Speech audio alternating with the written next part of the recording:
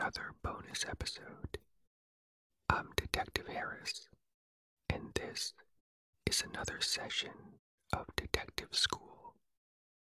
In bonus episode number 65, you had your first detective lesson, how to shadow someone, or how to be a sneaky Pete.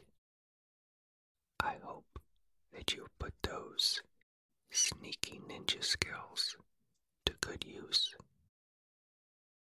Alright, lean back, close your eyes, put on your detective beanie, and prepare for your second lesson in how to be a top gumshoe. In tonight's lesson, you'll learn how to get a confession out of someone. Let's begin with the goal in mind. What does a good confession sound like? Here is an example of the type of confession you want to achieve. Yes, Detective Harris, I did that bad thing. You've made me see the error of my ways. I thought I could lie to you, but I can't. You're just too smart in your detective ways. Even your shadowing skills are amazing. I will put all my bad deeds in writing and sign it in front of witnesses. And then I'll restate my bad deeds to a judge and serve my time. I'm ready to take responsibility and become a better person. Now that there is a good confession. Here is how a wishy-washy confession sounds. I don't know, Detective Harris. Maybe I did it, and maybe I didn't do it. Pshaw. Any confession that ends with the word pshaw is not a good confession. I'm going to teach you how to get a good confession rather than a wishy-washy blabberfest that ends in pshaw. Let's start with what not to do. You're not going to use any type of violence. Forget all that humbug you see on TV. You are going to use your mind. I call it psychology because you will lull them right into a confession. Step number 1. Prepare a room for the confession. Don't take them into some dark, empty, cold room. That will just make them cold and clam up. Instead, take them to a room that makes them feel safe and puts you in authority.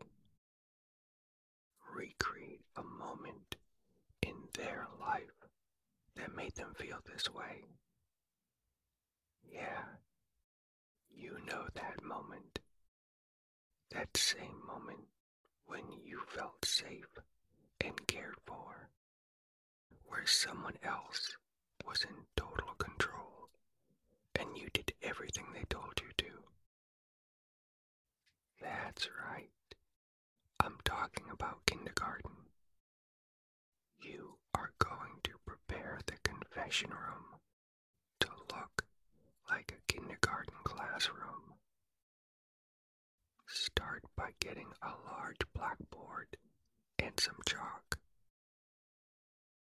Write the alphabet on the chalkboard.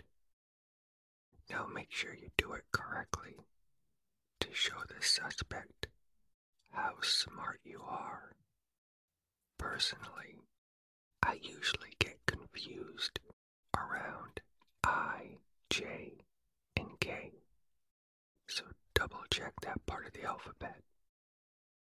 You will also draw a bunch of pictures on paper with crayons and hang them on all the walls in the room. You should draw them with your non-dominant hand or non-dominant foot to make them look very childlike. Kids love drawing a yellow sun in the upper left or upper right corner, so make sure to do that on several of the drawings. Even if the drawing is an indoor scene, you should still add the sun in the upper corner. Kids just tend to do that. The next two items are the most important: a child's table and a child's chair. This is where the suspect will sit. When the suspect sits in that tiny chair, their knees should be above their waistline. That will make them feel extra small and powerless. On the small table, put a large bottle of white liquid glue, preferably the Elmer's brand. Unscrew the orange top of the glue bottle so it is open. When you seat the suspect in the tiny chair, say to them casually but firmly, "Don't eat the glue." This will keep their mind distracted during the confession because they will keep thinking about eating the glue. Now, walk to a bare area of floor that is about 15 feet away from the tiny chair. Take your handkerchief out of your pocket and clean a small area of the floor about the size of a quarter.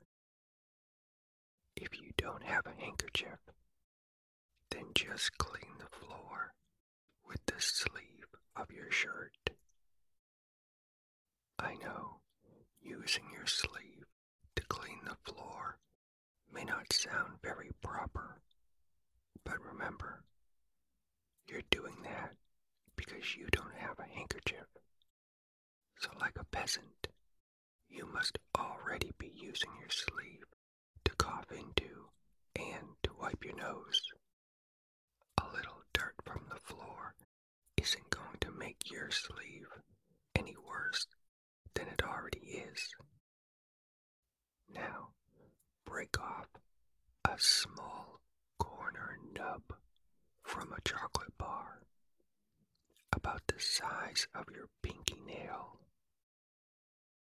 Place that small piece of chocolate on the area of the floor that you just cleaned. The last item that you will place in the room is a normal-sized desk. No chair needed. Place 3 large and shiny apples on the desk to show how well liked you are. For most of the confession, you'll stand in front of the desk and lean back against it with your butt.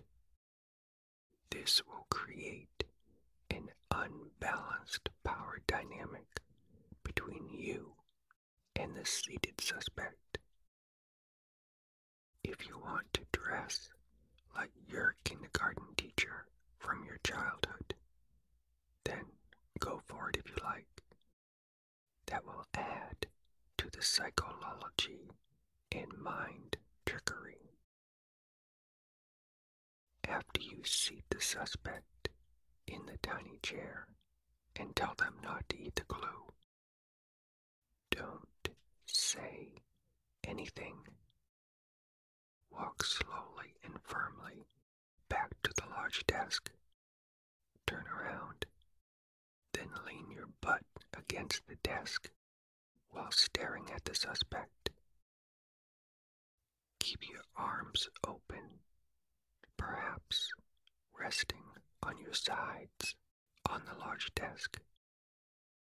You want your body language to quietly say, "I'm open to your confession," but don't allow them to speak. I call this reverse psychology. If they do try to say anything, put your fingers to your lips, furrow your brow, and say gently, "Shh." Say it softly and slowly, as if they were a child. This will doubly confuse the suspect, while reinforcing your power dynamic. They will think that they have been brought there to be interrogated, yet you will stand there and not let them speak. Yep, that there is deep mind trickery. It's the same mind trickery as the glue. You told them not to eat it, and that made them think about eating it. So when you don't let them speak, they will then want to speak. This urge to speak will slowly increase over time. So be patient and let it build, like the steam in a tea kettle. During this silent time, the suspect will grumble and try to look tough. They may even try some mind trickery on you. One common thing that they will do is to scratch their beard stubble very loudly. The suspect wants you to hear how thick their beard stubble is, because that indicates their manly testosterone levels. Don't be intimidated by their thick stubble and false display of machismo. Instead, you will do something to demonstrate that you possess greater machismo than they do. Over the next 5 minutes, allow your gaze to repeatedly divert from the suspect into random areas around the room, and then back to the suspect. After you've done this several times, divert your gaze to the floor area with that small piece of chocolate. Allow it to hold your gaze while you change your expression to that of curiosity. Slowly walk over to the piece of chocolate. Bend down next to it so the suspect can still see the piece of chocolate, although they won't know what it is. The suspect, however, will be watching you very closely, but allow your focus to be totally on the curious object on the floor. Take a pen out of your shirt pocket and poke the piece of chocolate, as if you are wondering if it is a bug. Poke it twice, as if you are unsure. Now, lean in a bit closer and squint at it. After a few seconds, pick it up very gently with your thumb and pointer finger, while making a very slight facial expression of concern. Bring the chocolate close to your nose.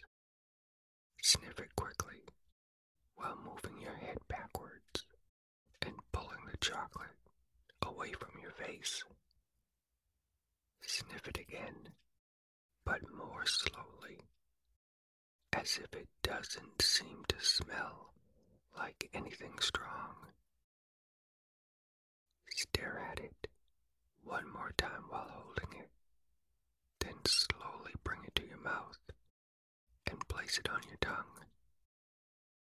Chew it slowly without making any sounds or strong facial expressions. Finally, stand up and return back to the desk. Resume the same pose you had before you left the desk. With a blank expression, also resume looking at the suspect. Two things will likely happen next. The first thing is that the suspect will ask you, "What was that?" You will just remain expressionless and shrug your shoulders. The other thing that will happen is that the suspect will not scratch their beard stubble again for their remaining time in that room. You have just exerted machismo dominance. Go ahead and return to your state of silent and patient waiting. The suspect will do the same. During this next phase of silence, do enjoy that small bit of chocolate that is stuck in your molars. It won't be long now before the suspect breaks the silence and starts speaking. Of course, you don't want them just to speak. You want them to confess when they speak. So here is what else you can do to make that happen. As their urge to speak builds, they'll begin with aggressive statements like, "Why am I here? What is this all about?" Once again, you will slowly put your finger to your lips and say softly, "Shh." But this time, you'll follow it up with, "I'm reading your mind." Now lean back harder against the desk and fold your arms over your chest. Squint your eyes a little bit, like you are concentrating on reading some small print. Their first thought will be, "You can't read my mind." They won't say it aloud, but they will think it.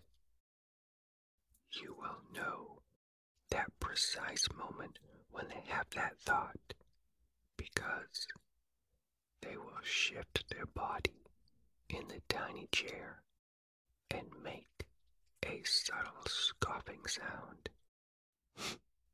When you hear that sound, just say aloud, "But I can."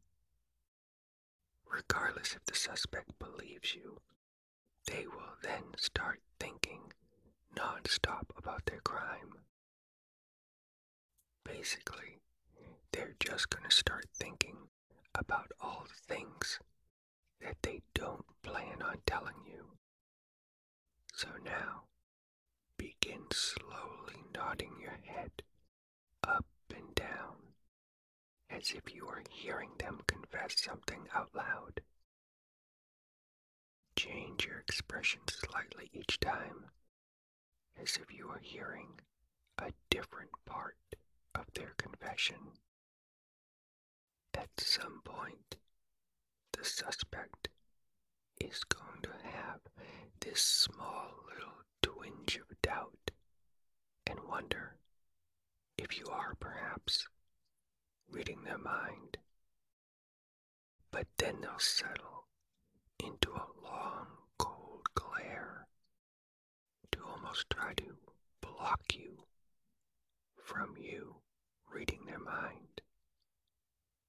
Once this happens, slowly walk over to them, bend over the table next to them, and pick up the glue bottle. Say to them gently, "It's been a while since you've thought about this glue bottle, so I'm just going to close it so it doesn't dry out." Put the closed glue bottle back down next to them and return to leaning against the desk. This will result in a major turning point of the confession due to two reasons. The first reason is that once again you've shown the suspect that you can read their mind. They know that you are correct. They had totally forgotten about that glue bottle and had not thought about it for a while. But that is not the critical thought that they will have that will turn this entire moment around. The critical thought will be their realization that they had never thought about the open bottle of glue drying out. As they ponder this, you'll see their eyes dart to the closed bottle of glue and then back to you. Their expression won't change, but their wheels will be turning. They will think about how they didn't worry about the glue drying out, and also they will be thinking about how you did worry about the glue drying out. Just like everyone else in the world, they've always hated it whenever they've gone to use a bottle of glue, but then discovered it's all dried out because someone else didn't close the glue bottle. This now creates a moral imbalance between you two. Which is more useful to a confession than a power imbalance? Although the suspect will fight the feeling, they will perceive you as the better person in this moment because you closed the glue bottle. This will spark them to wonder if they are a bad person, which they will quickly dismiss. But the extended silence between you two and the closed glue bottle next to them keeps their mind focused on this dark thought. The suspect will start admitting to themselves that they may not have grown up to be a moral person. But when did this happen? Have they always done immoral things? The suspect will glance again at the closed glue bottle and wonder if they would have closed it as a child. The imagery of the room will bring them back to their younger days and make them recall specific moments during kindergarten and other childhood moments. Moments of stealing a pencil from another student, lying to a teacher, or saying mean things to other children. All that will come sweeping back to them from their childhood. They will recall that the ill deeds of childhood were followed by more ill deeds in adolescence and adulthood. Perhaps they've never been a good person. Perhaps they've been too focused on short-term outcomes. consequences, like the glue drying out. Their life has been hard and stressful, but perhaps it is due to their own choices and actions. Is it too late to become a better person, they think? To live a life with less stress and improved relationships with others? Is it too late to be the person who worries about the glue drying out? You will know the exact moment when the suspect has hit this point in their thinking, when they don't stop staring at the closed glue bottle. At that point, in a soft and gentle voice, say, "I'm here to listen." The suspect will slowly look away from the bottle of glue and right into your eyes and say,